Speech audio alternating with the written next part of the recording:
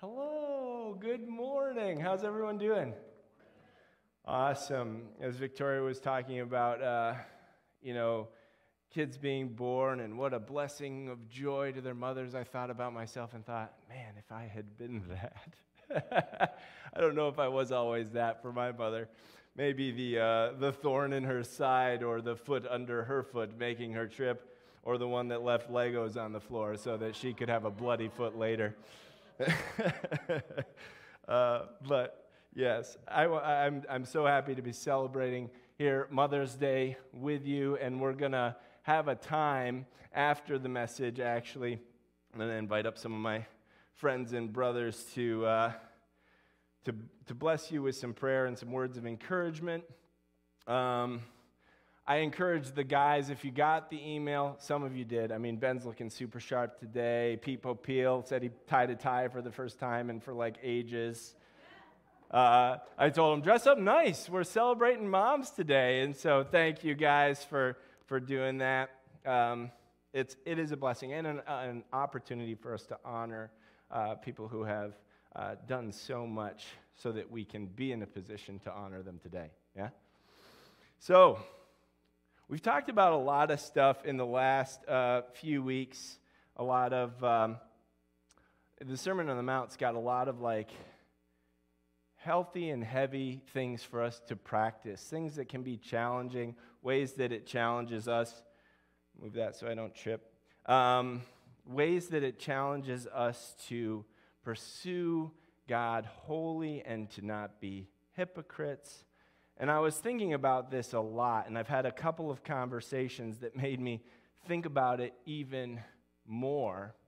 One of those conversations I shared in a message a few weeks ago, a conversation with a coworker at my job in Canton over at Gamer Craze, who had talked about, I would be drawn to Christianity if Christians were any different. Right? And that was a heavy conviction for me, and I think for all of us. But what I got to thinking about more and more and more is we know a lot of stuff. I think most of the people in this room know an awful lot of stuff. Many weeks when I'm presenting stuff, it's not new information. It's things we've known for a long time, maybe. Not for all of us, but for many. And so I said, I wonder what it is that is causing that struggle. And after a few conversations, it became clear that sometimes we take the information that we receive and we turn it into a heavy weight, a heavy responsibility.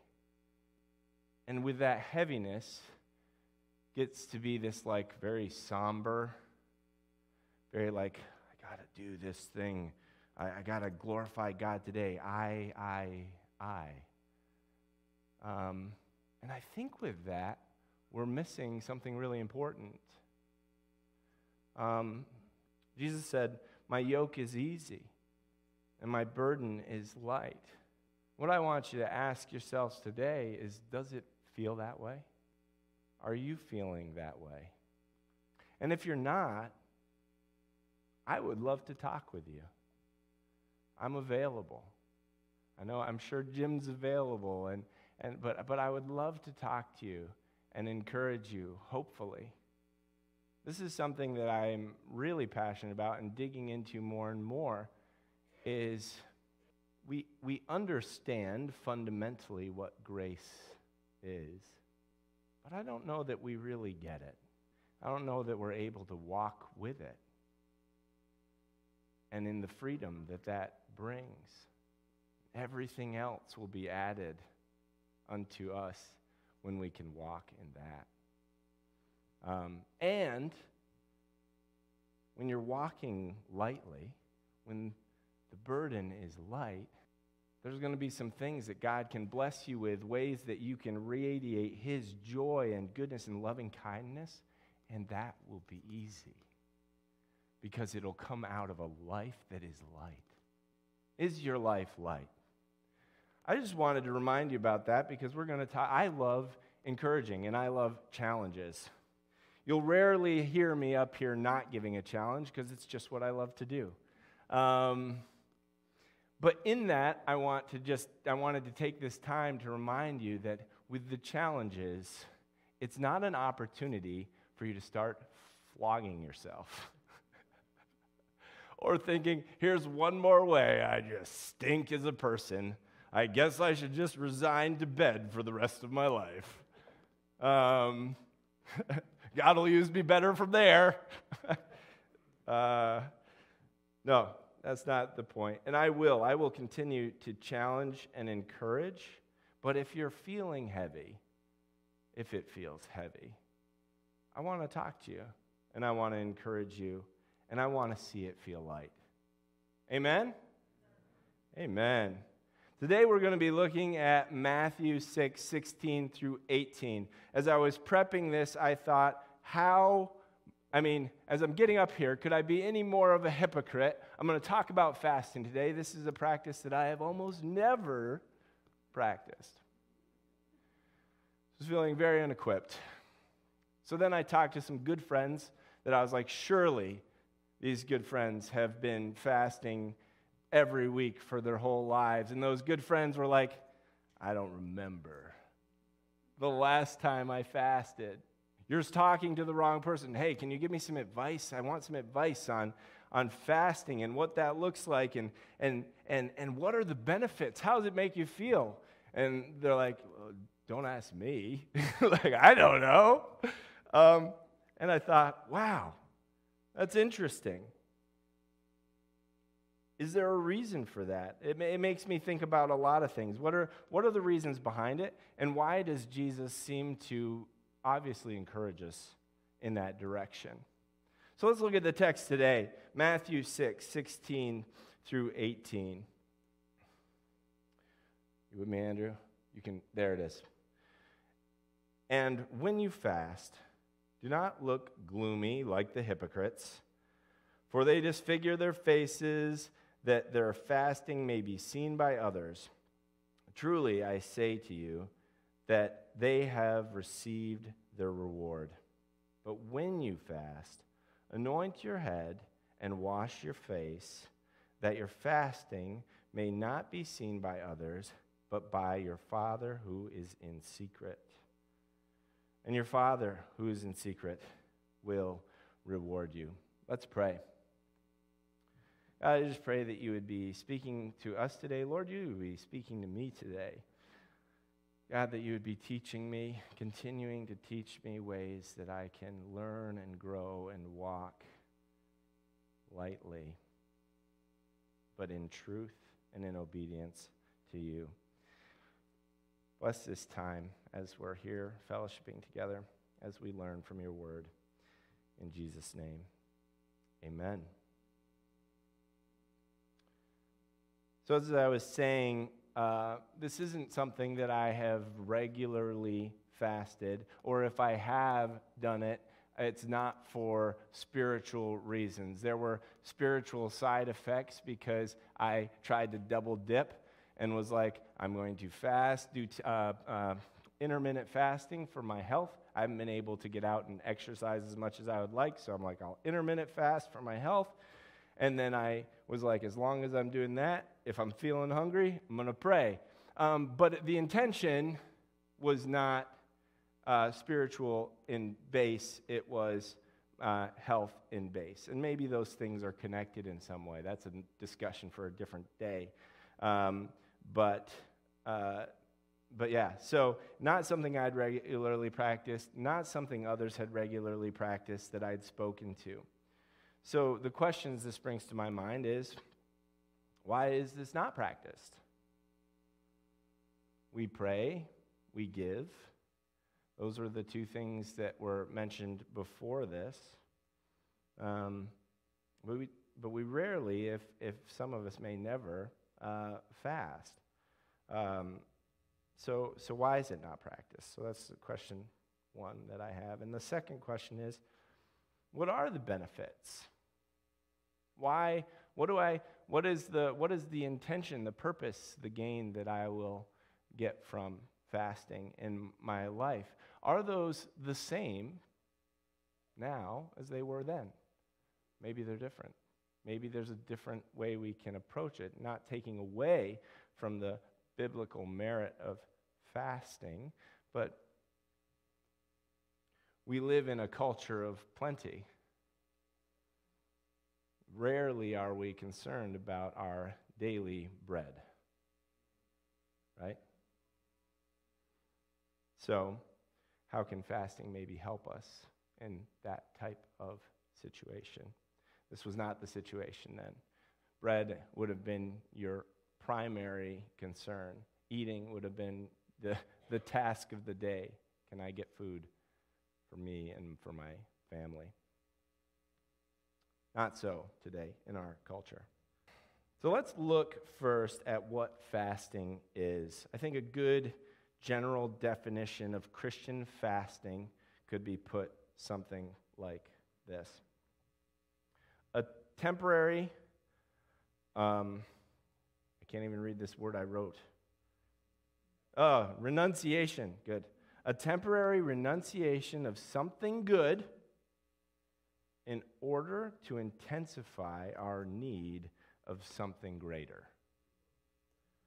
So a temporary renunciation of something good in order to intensify our need of something greater.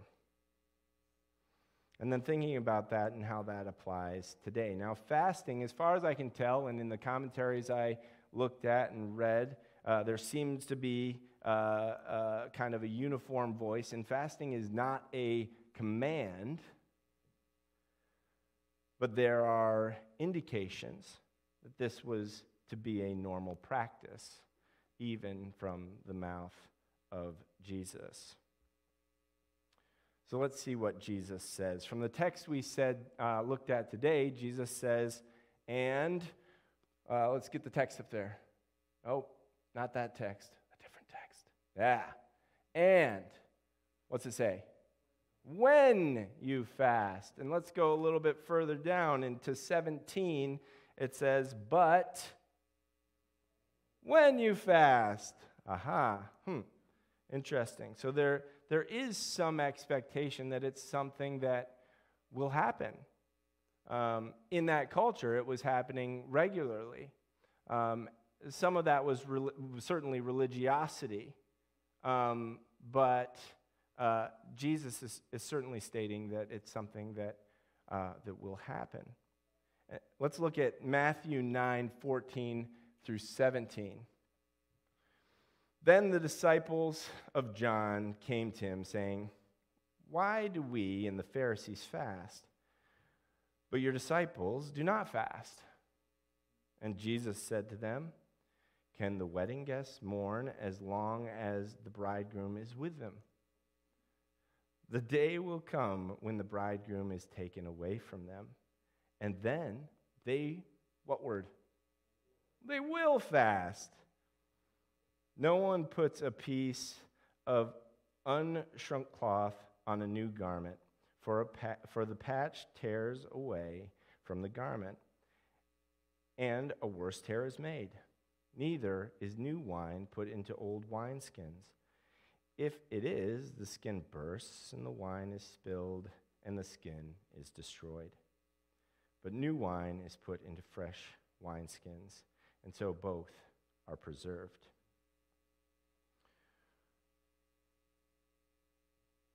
Jesus is pointing out that while he is with them, they're not fasting. In fact, I would say they're feasting. They're learning, for the bridegroom is with them. There's joy in learning and being with God. But he also says that when he departs, that they will fast. And we have some evidence of that, which we'll look at in a minute. But what I thought was particularly interesting from this text is that Christian fasting is an expression of our longing for the bridegroom to return. Right? Christian fasting is this like expression of longing for the bridegroom to return. And this is unique to other fasting with other religions and other reasons for fastings. There's this longing for something to come. But in an expectance of a God who has come, has paid a price for our salvation, and who resides in us today, that paired with this longing for the bridegroom's return is part of the new wine that Jesus is talking about. Does that make sense? So why would we practice fasting today? Why would we practice this discipline today? What are some tangible reasons that we would practice this today? In Acts 13, 1 through 3, it says this. Now, there were in the church at Antioch prophets and teachers, Barnabas, Simeon, who was called Niger, Lucius of Cyrene, I don't know, tried, Manaen, a lifelong friend of Herod the Tetrarch, and Saul, who would be Paul, while they were worshiping the Lord and fasting, the Holy Spirit said, "Set apart Barnabas and Saul for the work to which I have called them." Then, after fasting and praying, they laid their hands on them and sent them off. They were seeking divine guidance on what to do at this interpass. And the Holy Spirit, God, clearly spoke into them and set apart Barnabas and Saul. Barnabas and Saul then went out to do the greatest mission work maybe in human history, changing the course of the church in the West for all time by bringing the gospel to the unreached. That's powerful. I think about the impact that that had, and then thinking about where that began. It began with fasting and worshiping. And even then, before they were sent, it was fasting and praying. That seems to suggest that there's a place for us in our lives today to fast in order to be divinely inspired and encouraged so that we can go out in the mission that God has called us to, or that we can do it with a group and we can send out those that God is calling to do what he's calling them to do. We live in a society that's so busy. Phones, plenty of food, plenty of sugar. You want ice cream? You can get it anywhere. It's great. You know, there's just everything is right there. And then you've got constant conversations with social media, the never-ending dinging that's going on in your pocket. So many distractions that often, if we aren't intentional to slow down and sacrifice some of those things, are we listening at all? I know often I'm not. And I think what that leads to is we do the same thing for a long time. That thing could be hurting us. It might not be what we should be doing or would be most, let's put that in a different way. I don't like that word. Would be the most beneficial for us to be doing. But because we're so busy, because we don't slow down, we don't hear. And there it is. Did you hear that? Somebody either is saying amen to me virtually. I'd like to believe that's the case. But I'll find out later. My point is that we live in a culture with sneaky idolatry. okay? There's just a lot of stuff. It's still going off. It's driving me nuts. We're going to throw this in the other room. I know what I'm saying is good, but save it for later. No.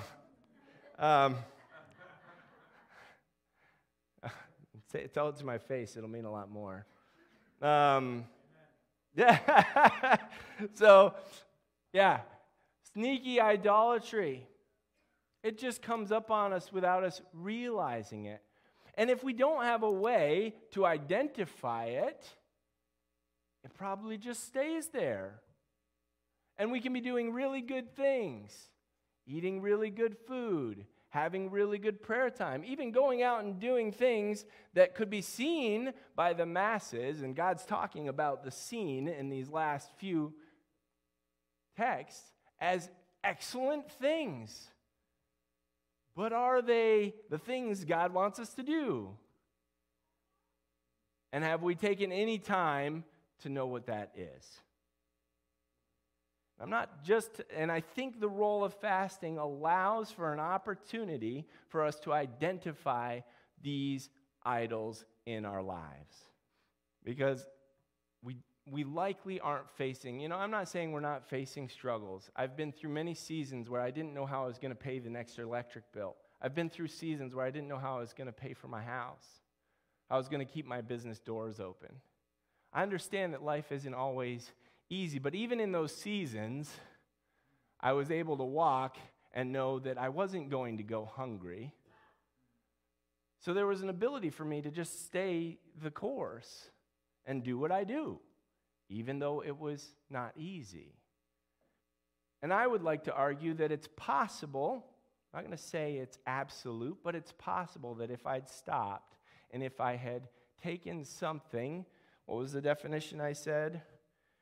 A temporary renunciation of something good in order to intensify our need for something greater. If I had taken that time, would I have identified idols in my life sooner?